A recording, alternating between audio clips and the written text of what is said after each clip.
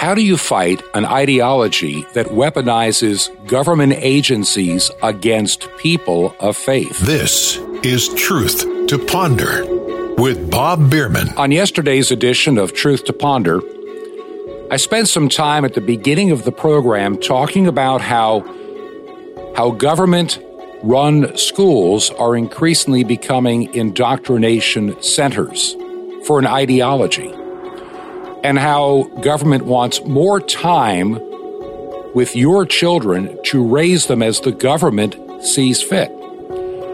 Now, a lot of people will argue and say, Bob, that's just not true.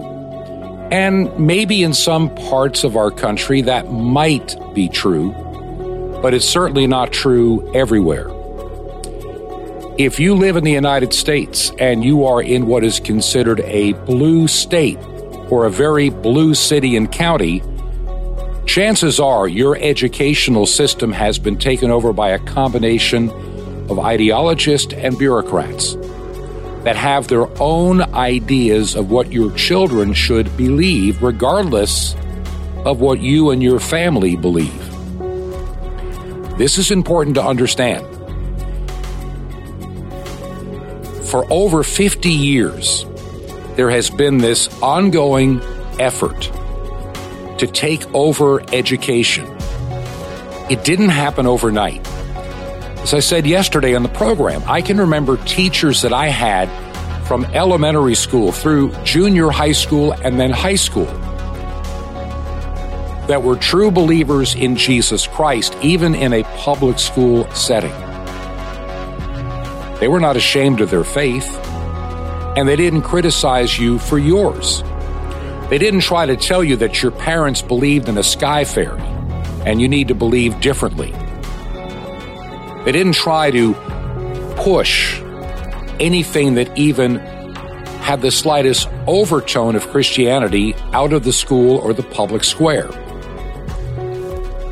I was probably in the second grade when the Supreme Court ruled the idea of taking prayer out of the public arena, the Madalyn Murray O'Hair case. Now, thankfully, through the 8th grade, I was actually in a parochial or a Christian school. So those rules and regulations never impacted me. And in fact, if you were to go around much of the United States, that rule from the Supreme Court, I think an improper ruling, and I'll explain why in a moment, was systematically ignored for quite a long time.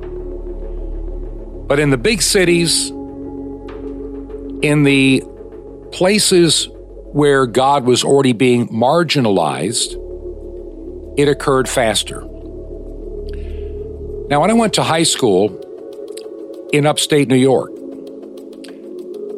whenever we had our Christmas concert, when you have the school orchestra band and the various choirs, we could sing Christmas carols. Today, you can't. At Easter time, we could sing things like Vivaldi's Gloria or Handel's Messiah and other well-known Christian hymns, and nobody objected. There wasn't an issue in the small town in which I lived in upstate New York. It was a totally different world. But as the years would go by, one little lawsuit at a time, maybe in a big city, then a medium-sized city, then eventually even into much of small-town America, the ideological forces that despise Christianity, despise people of faith and what they believe, gradually took over the leadership positions in our schools. And it really started in the 1960s with the counterculture among students. And I'm not talking just about those that protested the Vietnam War. That's actually, to me, a second issue. But it was the if it feels good, do it generation that graduated from high schools and colleges in the 60s and 70s and up to the 1980s that started becoming teachers and working their way up to school administration, working their way into government agencies. And they took this ideology with them.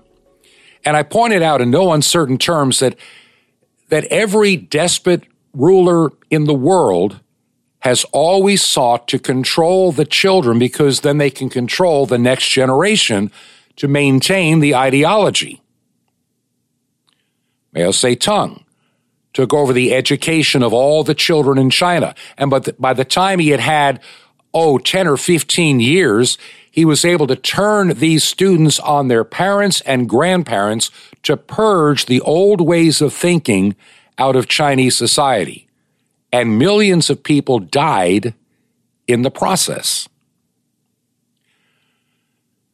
The United States is at a tipping point. It's hard to say which side is winning, but I would venture to say the ideologues that hate God are right now increasingly in control, even gradually getting into small town America. Earlier this summer, in the late spring, I had the opportunity of attending a high school graduation in South Carolina. And I was looking at the list of faculty and where they had gone to college, where they had studied, where they had their degrees. And amazingly, in this one town in South Carolina, a remarkably high number of the faculty of this particular high school had gone to overtly Christian colleges. And it reflects in a number of the students that you meet from that school.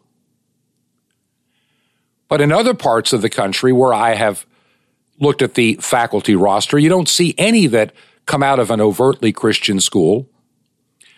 They come out of mostly of what I call the woke universities, the one that believe in the social justice warrior syndrome, that we must worship this earth and planet. Climate change will kill us all if we don't do something today. We only have 10 years left, or it's too late. And our children are being told that from the time, not everywhere, but in way too many of our schools, many of our young people are being told we have less than 10 years left. If we don't do something, the world as we know it will come to an end. This earth will become just a ball of fire, and we'll all starve. I've been hearing we have 10 years left for over 50 years. In 1970, if we didn't do something, by 1980, it's over. Then by the 1980s, if we didn't do something by 1990, we're doomed. In the 1990s, global warming, it's going to burn us up alive by the year 2000. By the year 2010, the oceans will consume most of Florida because of the rising seas. All of their predictions have one thing in common. They never come true. But increasingly, young people are being indoctrinated to believe that it's upon their shoulders that they must fix this earth. They must worship, literally, this planet. And there are too many of us on the planet to begin with. They're also told that if we keep going at the rate we're going, more people will die of starvation and increasingly live in poverty. Now, I saw an interesting chart the other day that dispels that myth. There are less people in numbers, not just in percentages, in numbers of all things, living in poverty today than 100 or 200 years ago. Vastly more people do not live in abject poverty than in the 1960s, worldwide, not just in the United States. So they're being given a lie to start with, and they're told your sky fairy God can't save you, and besides, he's not allowed to be mentioned here. Jerry Nadler made it clear when somebody talked about the Judeo-Christian ethic and what God's law said, he shut them down and says, what God has to say has no bearing in these proceedings. Jerry Nadler hates God. The Democrats booed the name of God at their convention a number of years ago. Increasingly, those that hate God have taken over the Democrat Party. That's why people like Zell Miller, a former Democrat governor from the state of Georgia, wrote a book, A National Party No More. Now it's purely an ideology. Look, there was a time in my lifetime that politicians, and I'm saying in my much younger years, a Harry Truman could sit down and have a nice, pleasant discussion with a Republican. They weren't so angry and hateful of each other that they couldn't even discuss anything without getting viciously angry, calling people names, and spreading lies. There was a time, even in my lifetime, that most Democrat congressmen and most Republican congressmen actually had good intentions of trying to do better for our nation. But something happened along the way. The party gradually got taken over. And now we have a Democrat Party, and I'm not trying to be purely partisan. I'm saying what they stand for today is not what they stood for 50 or 60 years ago. If they had put on their platform in 1960, when John F. Kennedy ran for president, what they believe in today, Kennedy would have never won that election. The American people would never have stood for it. But today, they openly promote abortion on demand, late-term abortion, even post-birth abortion should be acceptable. There are 62 genders. If some male wants to walk into a woman's bathroom, good, let them do it. If some guy decides he wants to identify as a woman to join the girls' athletic team so they can get a scholarship in track and field, so be it. The reprobate mind is a very dangerous thing. It's not a laughable thing. A reprobate mind is inherently dangerous, and here's why. As St. Paul makes it clear, a reprobate mind will do things that are unseeming, indecent, immoral, and illogical, but they think they're doing the right thing. Their mind is so deceived, especially among those that are earth worshipers, those that worship the creature or the creation rather than the creator. They deny the creator. They hate him. They don't want to hear about him.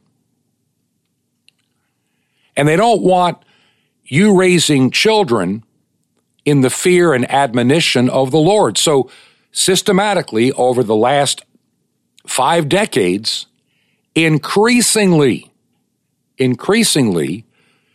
the school is becoming hostile to people of faith. There are stories every year around Ash Wednesday where somebody goes to their church and they may have ashes imparted on their head before they go to school. And the school says you have to wipe that off because it may trigger somebody, or separation of church and state, or it's silly to do that. They're made to feel uncomfortable about what they believe and what their families hold sacred. Every desperate leader has wanted to control the children because controlling the children, they get to control the future. And they use those children to erase the past. That, my friends, is the world in which we live in today. Increasingly living in today. I want to talk about what can we do. You know, it's one thing I can sit here and say how bad things are, but what is the solution? You know, a lot of radio programs, I can do it just as well as anybody else, can identify the problems and get you very hot under the collar, even mad and angry at times, with the stupidity that comes out of people in Washington and many of our state capitals and even local governments like New York City or San Francisco or Minneapolis. You can go down the list. But how do you fix it? Well, number one, you will never fix it at the ballot box. I'll say that again. You're not going to fix it at the ballot box. You have to change one person's life at a time. You have to reclaim our children and keep them away from those that would do them mental and spiritual harm. That means in some parts of the country, whether it's convenient or not, sending your child to a public school is child abuse because they're going to instill in them some very satanic and evil values that you may not hold. You're either going to have to figure how to homeschool your child, do some sacrificial things like do without cable TV or something to help afford putting them into a private school or a Christian school. And I'll tell you something else that's going to really need to be done sooner than later and before they make it illegal, or try to anyway. Christians in their churches are going to have to band together and say, if we pool our resources, we could hire a Christian instructor to oversee learning pods and a way to educate our children away from the government indoctrination system. Because, friends, if we don't do that, we will continue to keep losing generation after generation. And every year, more schools go, as they say, woke. Right now, college campuses, public universities, and many of even the private ones have gone totally insane. You're not even allowed to think conservative thoughts or Christian thoughts. You must be canceled because you're evil, you're dangerous, you're hate speech, you're a conspiracy theory, you're extremist. And now we have an administration in Washington, D.C., led by somebody with dementia or some other mental problem being used as just a puppet. He can't even tie sentences together anymore that make any sense. He can't go off script without falling apart. And some of the strangest and most dangerous people are being put in places of authority. Merrick Garland at the Department of Injustice. And yet these blue states keep churning them out into Congress and the United States Senate and their own state houses.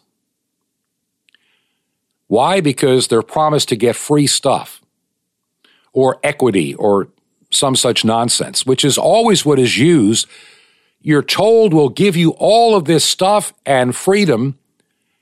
They do that to eventually make you dependent, and then they enslave you. Mao Zedong did it. Adolf Hitler did it. Stalin did it. They all have done it. And they're trying to do it here in the United States. Yesterday, I shared a little audio clip that goes way back when with Paul Harvey. If I were the devil. I'm not going to go through it all over again, but I remember reading a parody of it a couple of years ago. Maybe it was last year. And it was in one of those famous news magazine sites that's been around a long time. And their idea of if I was the devil, I would, in other words, it was totally the opposite. That the real devils were the Christians. The real devils are the conservatives. The real devils are the ones that want to raise their children in the fear and admonition of the Lord. If we got that's what the devil is to them. Because they don't believe in any of that stuff anyway. They don't believe in what most of them are atheistic or agnostic. And they frankly don't really care to hear about religion. They want it silenced. They don't. And there's the other problem.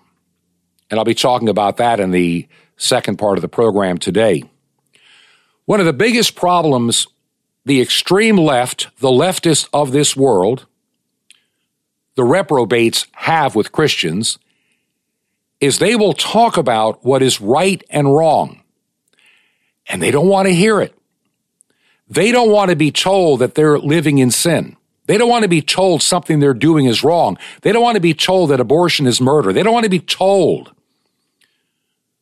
about sexual immorality. They want it silenced. We need to fight back. Christians have got to stop being Mr. Nice Guy all the time. We need to stand on the promises of God and witness our faith boldly to an ungodly and a God-hating world. We're called to do it. You don't hide your light under a bushel basket. You don't keep it contained inside the four walls of your church, which is what the state wants you to do, and never to inflict your stuff on anybody else. And God forbid your sermon talk about one of these taboo topics on YouTube. It'll get erased and deleted and deplatformed.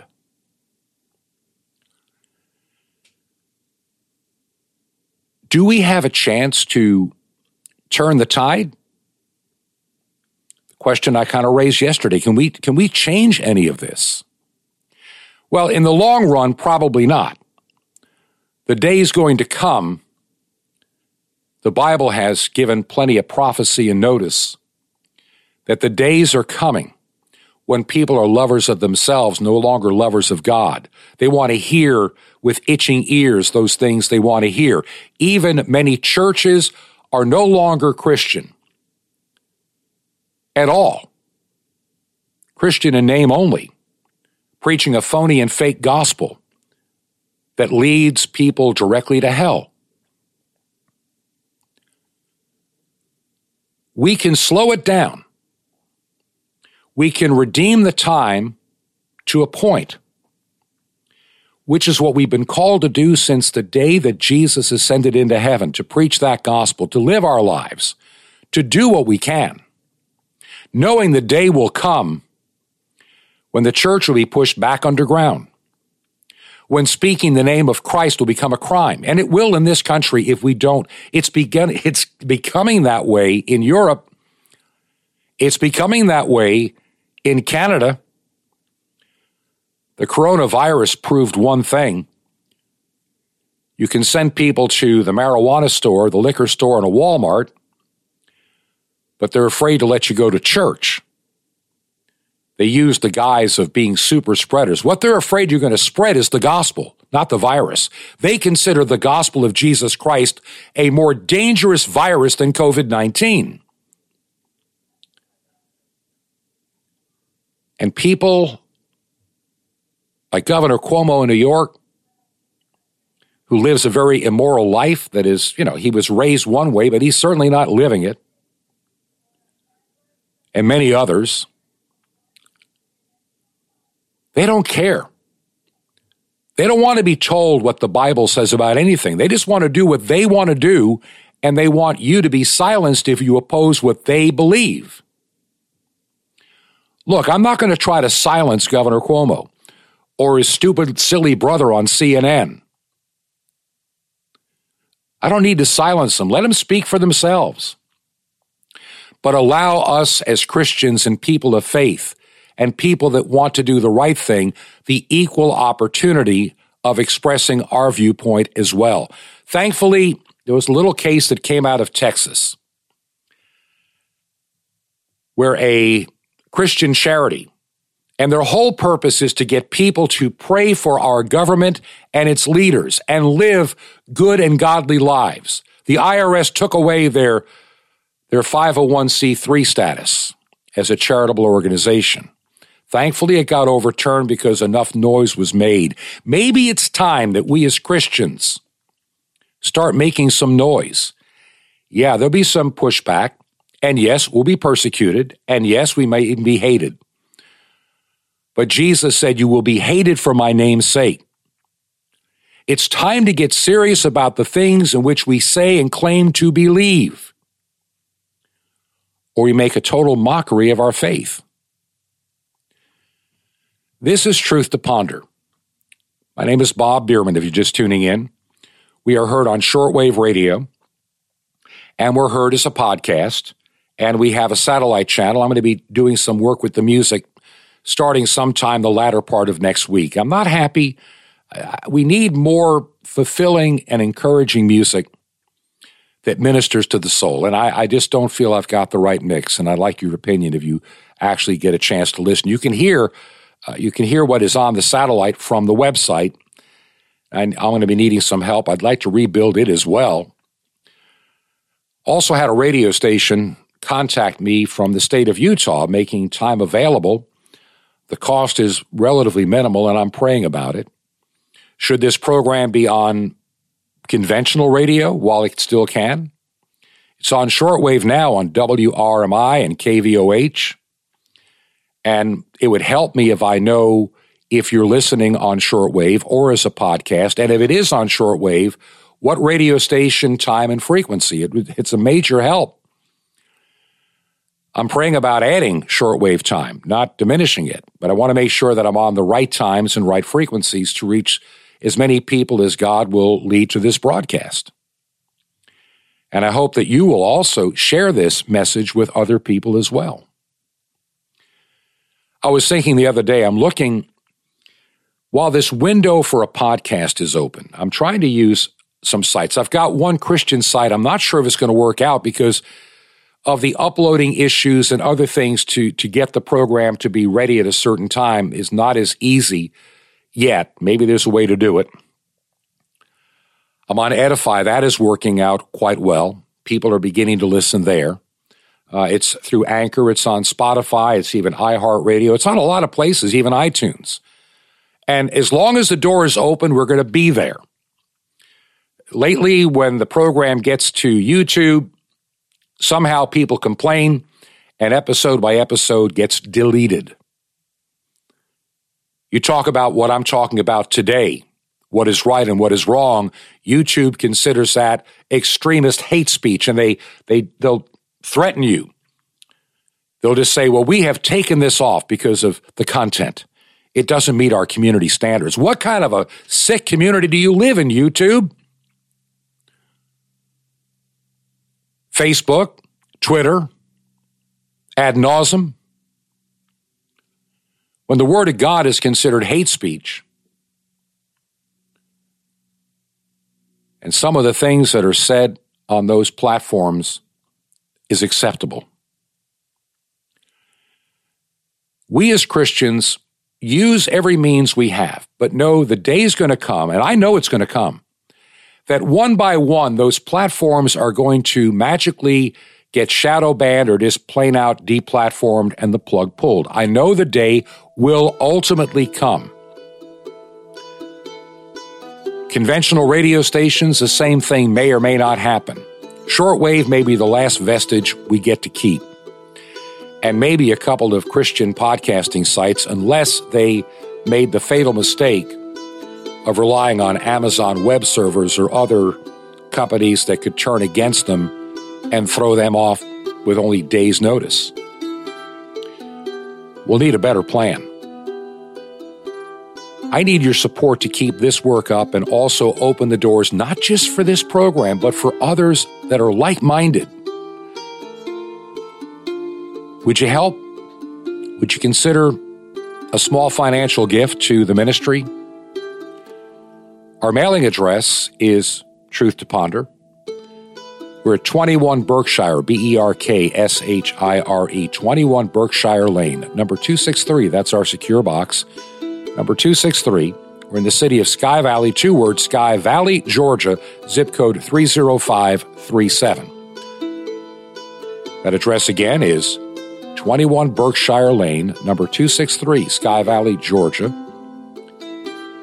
30537. And you can also support us from the website.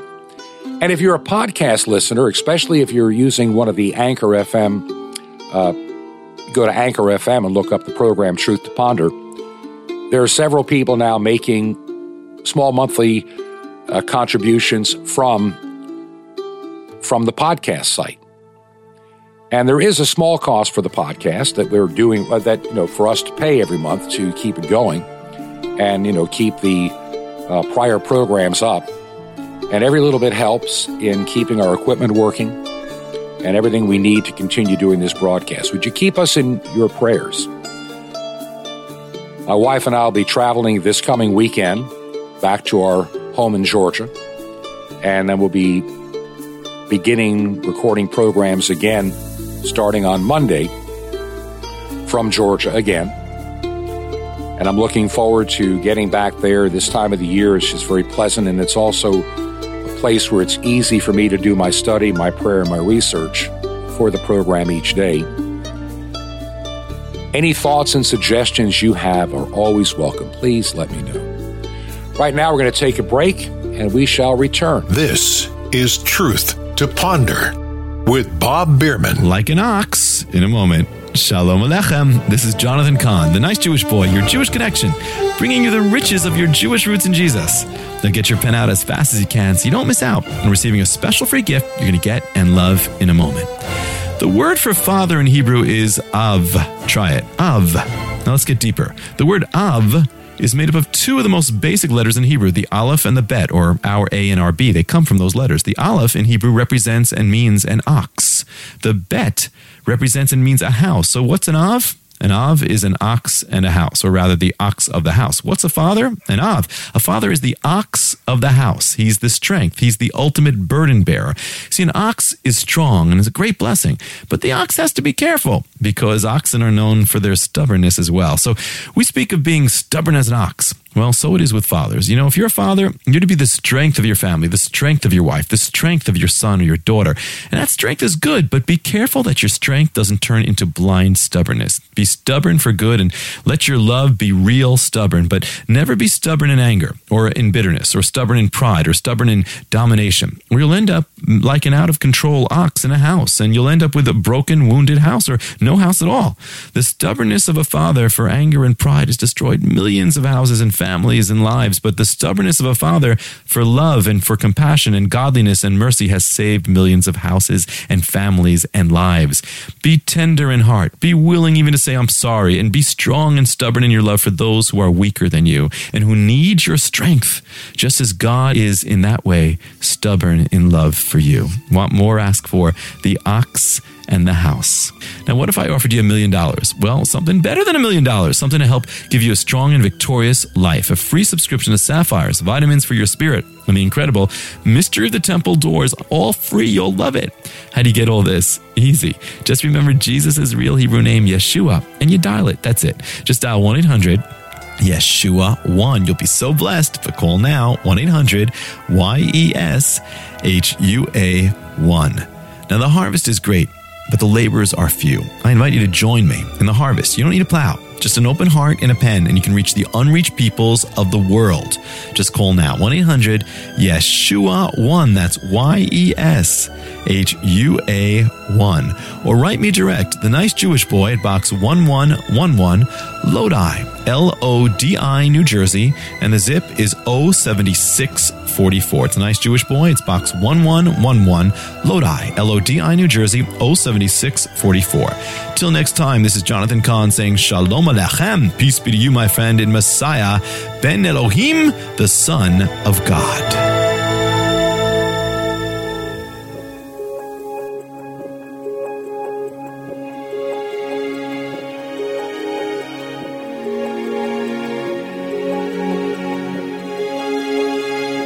This is Truth to Ponder with Bob Bierman. Yesterday, as I was finishing up the program for Thursday, my wife sent me a little message. I'm not at home right now where I'm recording. And she said, you know things. And I try not to believe that I do, but she said, it seems like a lot of things you say on this radio program mysteriously come true. Now, listen, I don't make any claim of being any kind of a prophet. I do believe there are times that the Lord lays some wisdom on my heart, and I have been surprised with some of the things that I have felt led to say that somehow come to pass. And I'm sure that many others out there know what I'm talking about. like I say, I make no claim of any kind of gift of prophecy. But she sent me this little note that said she had seen on the news that they're talking about this new and very strange flu season coming up, and the new vaccine is going to be mRNA-based. Well, I'm going to have to think about that over the weekend and do some praying, and I'm going to get back to you with my thoughts on what they may be trying to do, something that we've talked about, that maybe they'll try to sneak that vaccine in through the flu vaccine. We'll see. We'll talk about that Monday. Right now, I want to get back to the topic I mentioned before. A lot of people don't want to hear the truth of the gospel, and they'll do anything to keep from feeling guilty about their sin. A couple of years ago, I think it was back in 2017, so it's 4 years ago, I preached a message that will talk about that just a little bit.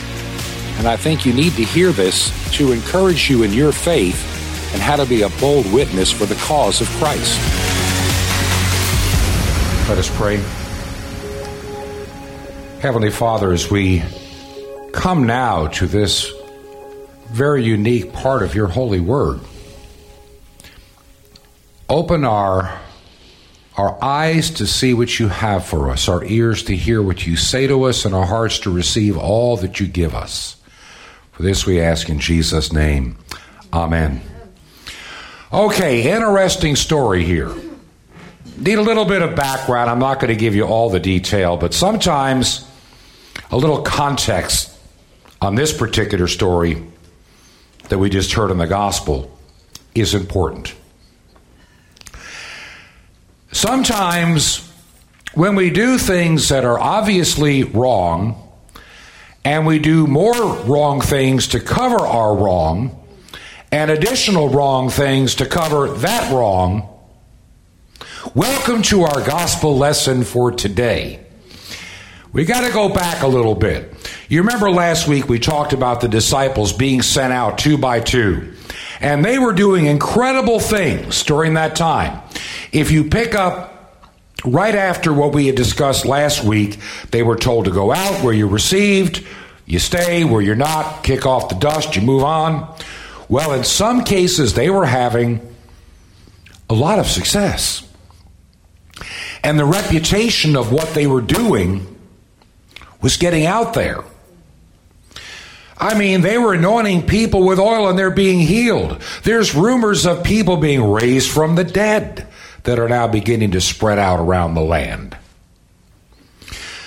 So now you have everybody realizing these disciples that are out doing all this stuff are connected to that crazy man down by the river named John the Baptist. So now you kind of can put it together. In other words, it was one thing to have a crazy man out there by the water going, "Repent, for the Lord is at hand." We could deal with that. But now those that are associated with him are doing great and marvelous things all over the land, and the reputation is preceding them. Here lies the problem. Herod has married a woman who was the wife of another man. And word had gotten back that John the Baptist, a God-fearing man, had pretty well let him know that was not the right thing to be doing. Herod and his, how do you describe the brother-in-law now? No, how do you describe, well, I said the ex-husband, the wife that he's now married to. It gets confusing. They don't really see eye to eye, but they both have this disdain but fear of John the Baptist. Now, Herodias, that's the ex-husband, would have loved to have had John just gone. That would have been easy.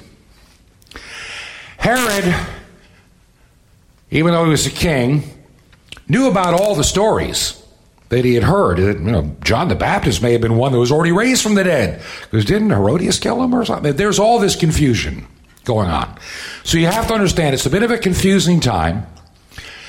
And so Herod knew that John the Baptist is a just man according to the scripture. See if I can find it here. See, John had told Herod that it's not lawful for him to have his brother's wife. You can't do that. And Herod, this is verse 20, feared John, knowing that he was a just man and a holy one. And he observed him, and when he heard him, he did many things and heard him gladly. You got one guy that's got him in jail, that's Herodias, and you got Herod the king that's kind of afraid of him but just wants to keep arm's length. These are two powerful men. And the wife has been swapped one to the other, and the mother-in-law is happy that she married up to a king versus just someone that had some authority. That's really what's going on here. This is like a soap opera. You cannot make this stuff up. And it's true. So Herod, now remember, he's afraid of John the Baptist. John the Baptist has already told him what he's doing is wrong, but he doesn't want to get into too much trouble. Herodias, the ex-husband, doesn't like, he'd rather have him dead, but he wouldn't do it. And there comes the wife. This is who really is the woman. You know, who wants this thing done? Remember, the mother and the daughter and Herod are under this condemnation of John, who's pointed out their sin. Made it very clear that what you're doing is wrong. Herod just chose to ignore it and knew that he's away in jail anyway, so it's no big deal. I didn't put him there, so I can feel good about myself. And he is having this party for his birthday. Everybody of any power, and this is quite a party. That's what the Bible tries to make clear. On that convenient day is the word they use in the King James, that Herod on his birthday made a supper to all his lords, captains, chief estates, and all over Galilee. And when the daughter of the said Herodias came in and danced and pleased Herod, that she sat with him, and the king said unto the damsel, ask of me whatever thou wilt, and I'll give it to you. He was just so impressed. In other words, he had bad enough that he had married somebody else's wife. Now he's trying to make time with this young damsel. I mean, it just keeps getting worse and worse and worse. King said, I'll give you anything. He's just having a good time. Probably had a few too many to begin with. And this is a big party. And I mean, he even says, I'll give you half my kingdom. That's what the Bible says. He said, I'll give you half my kingdom. You know, I think he would have rather have given half of his kingdom to this girl than what he ended up having to give. Because the truth is, what he gave was his soul forever that day. Because I don't see any repentance ever shown after that event. None. Not a bit. The damsel danced before him, and she asked the mother. Because remember, John has been very critical of some of these individuals. The king, John the Baptist, has been very, he's Mr. Repent, the Lord is at hand out there. We understand that. And so now here we are. Now here we are. And the king has promised to do anything for this girl that just danced. And she makes it clear, and everybody in the room knew what she asked for. It wasn't like he came up and whispered where he could, take it back. No, I can't do that. No. Public. He just gave his word in front of his captains and every big landowner and every important person around him that looked up to him as a leader and trusted his word, and he knew he had to keep it. And within, we don't know how long, I'm sure it was a very short time, John the Baptist is dead, and the disciples come to retrieve his body. So the price we pay to keep our sin alive is the message today. What price did Herod pay to keep all of his sin alive? being in a relationship that John had condemned, but he was afraid of John, then seeing this damsel and being tempted by what she had done and made a promise that he should never have kept, what did his sin cost him? Before it was all over, everything. Everything. See, in the case of John the Baptist, I don't think John the Baptist had any fear of death. He's already in prison as it is. He's like, I'm ready. I've done my job. I've done my part. I made straight the way. And I'm seeing the disciples of the guy that I was to be the forerunner for. They're doing everything I've expected. My job is done. So I don't think he cared at that point. But it's interesting, and I'm thinking this just comes to mind. Did you notice, if you look at the scripture, one of the things that stood out? Herod feared John. This is verse 20. Knowing he was a just man and holy, and Herod observed him. And when he heard him, he did many things and heard him gladly. That's the trip up verse here. Notice, even though Herod has been condemned by, well, I don't want to use the word condemned. Let's put it this way. His sin was pointed out by John. You should not be married to her. She's somebody else's wife. Herod still feared him.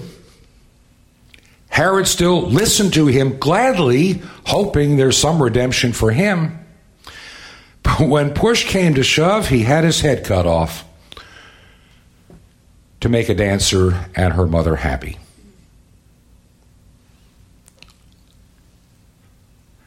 There's a old Southern gospel song, and I'm trying to remember exactly how the words go, but the chorus line is, sin will take you as low as you ever want to go.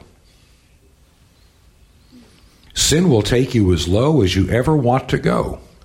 There's a bit of truth in that. In the case of Herod, he wanted to hear this message.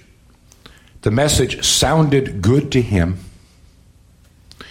It's one that he wanted to be a participant, but his own pride, his own power, and his own big mouth did him in. Had Herod truly been a man and truly really feared John, when the woman said, I want the head of John the Baptist, he would have gone, that's a price I can't pay. You could have my kingdom, you could have my gold and my money, but that's a price I cannot pay. Instead, he compromised. He compromised his own values. Even the things he was beginning to believe from what he had heard, he was willing to compromise all that to cover his own sin and to feed his own ego. It's one of the problems with the church today. We compromise too easy. We want to make everybody happy. We want to look good to those around us in the world and those in power and authority, those in our social circle. And so quite often, rather than defending what God has told us and live it, we're willing to compromise it and ignore parts of it selectively. Yeah, I know God's word says this, but the world will look at me dimly if I don't exactly.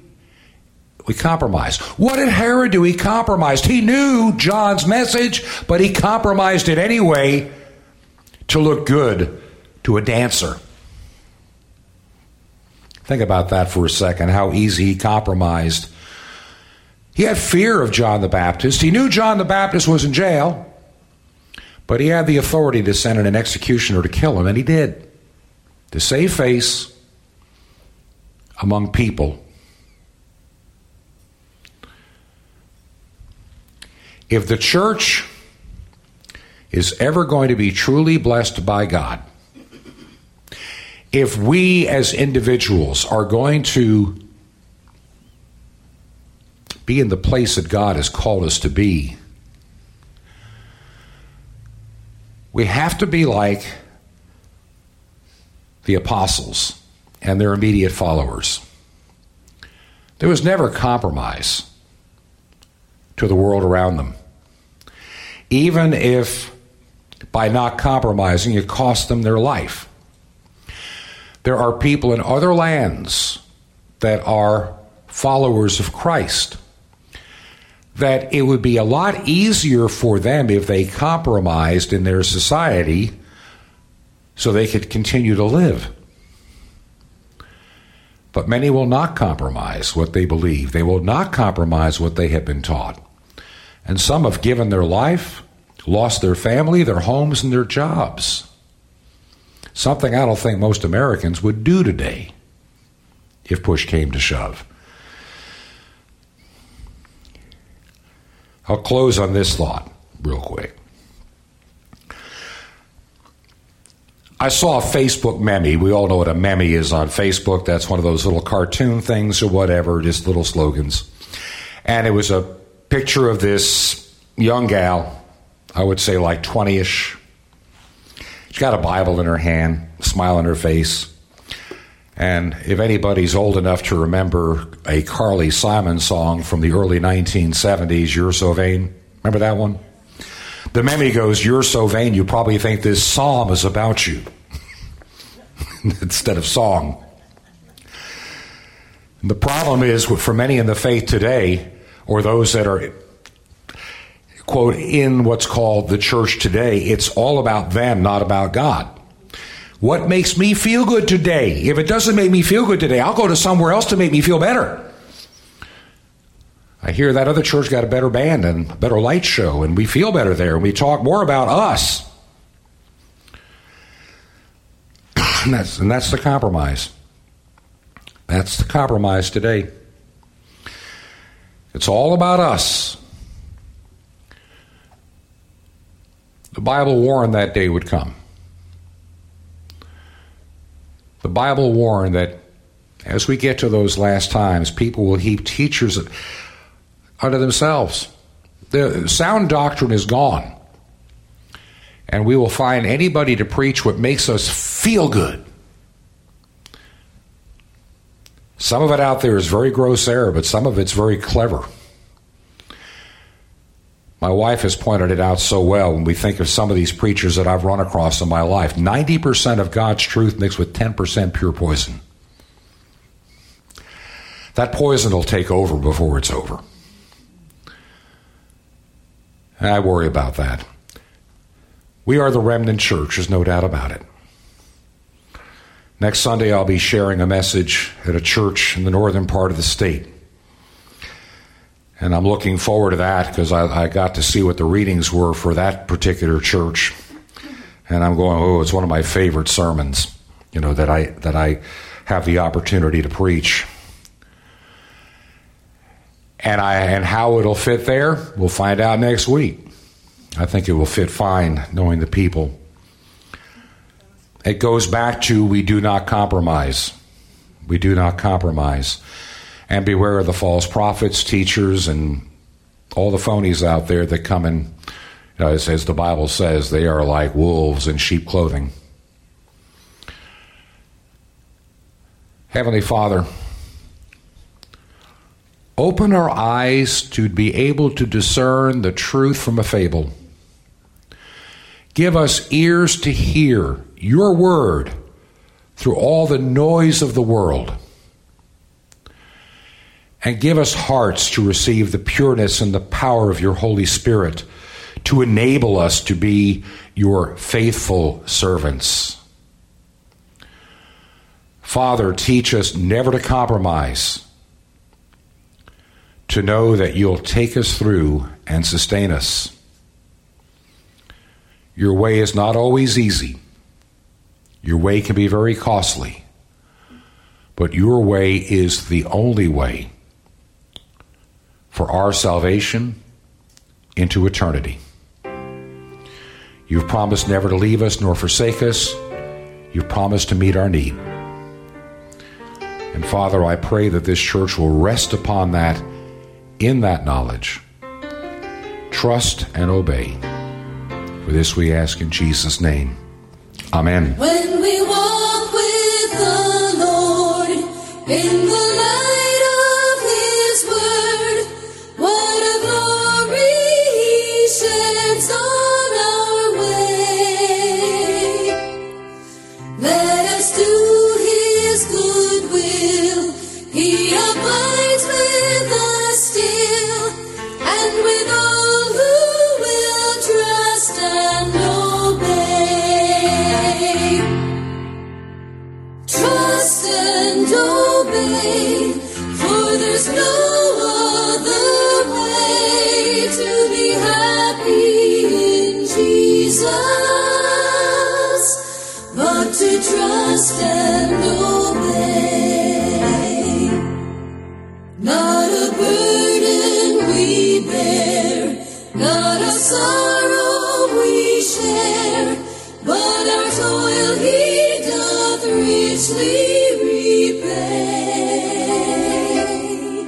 Not a grief or a loss, not a frown or a cross, but is blessed if we trust and obey. Trust and obey, for there's no other way to be happy in Jesus, but to trust and obey. Then in fellowship sweet we will sit at His feet, or we'll walk by His side in the way. What He says we will do, where He sends we will go. Never fear, only trust and obey. Trust and obey, for there's no other way to be happy in Jesus, but to trust and obey.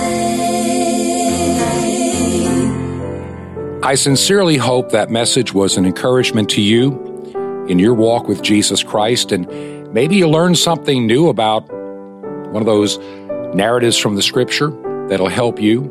But right now I need something from you. I need your encouragement. I've been doing this radio program now for over 10 months, and there's some days it's hard to do. There's some days that even I feel very discouraged, and it's not easy to come before this microphone. In the background, our family is going through some very difficult times that I'll talk about some other time. And we could use your prayers. Just a lot of things that need God's intervention. Would you pray for this ministry? Would you pray for me? Would you pray for my family and all that God is asking us to do? Right now, I really could use your encouragement, and it would mean more to me than you'll ever know. You can write us at Truth to Ponder, 21 Berkshire Lane, Berkshire, 21 Berkshire Lane, number 263. That's our secure box, number 263. And we're located up in Sky Valley, small little town, Sky Valley, Georgia, and the zip code is 30537. And until Monday, may God bless you, is my prayer. This has been Truth to Ponder with Bob Bierman. To find out more, visit our website, truth2ponder.com. That's truth2ponder.com. Truth to Ponder, shining the light of truth in a darkening world.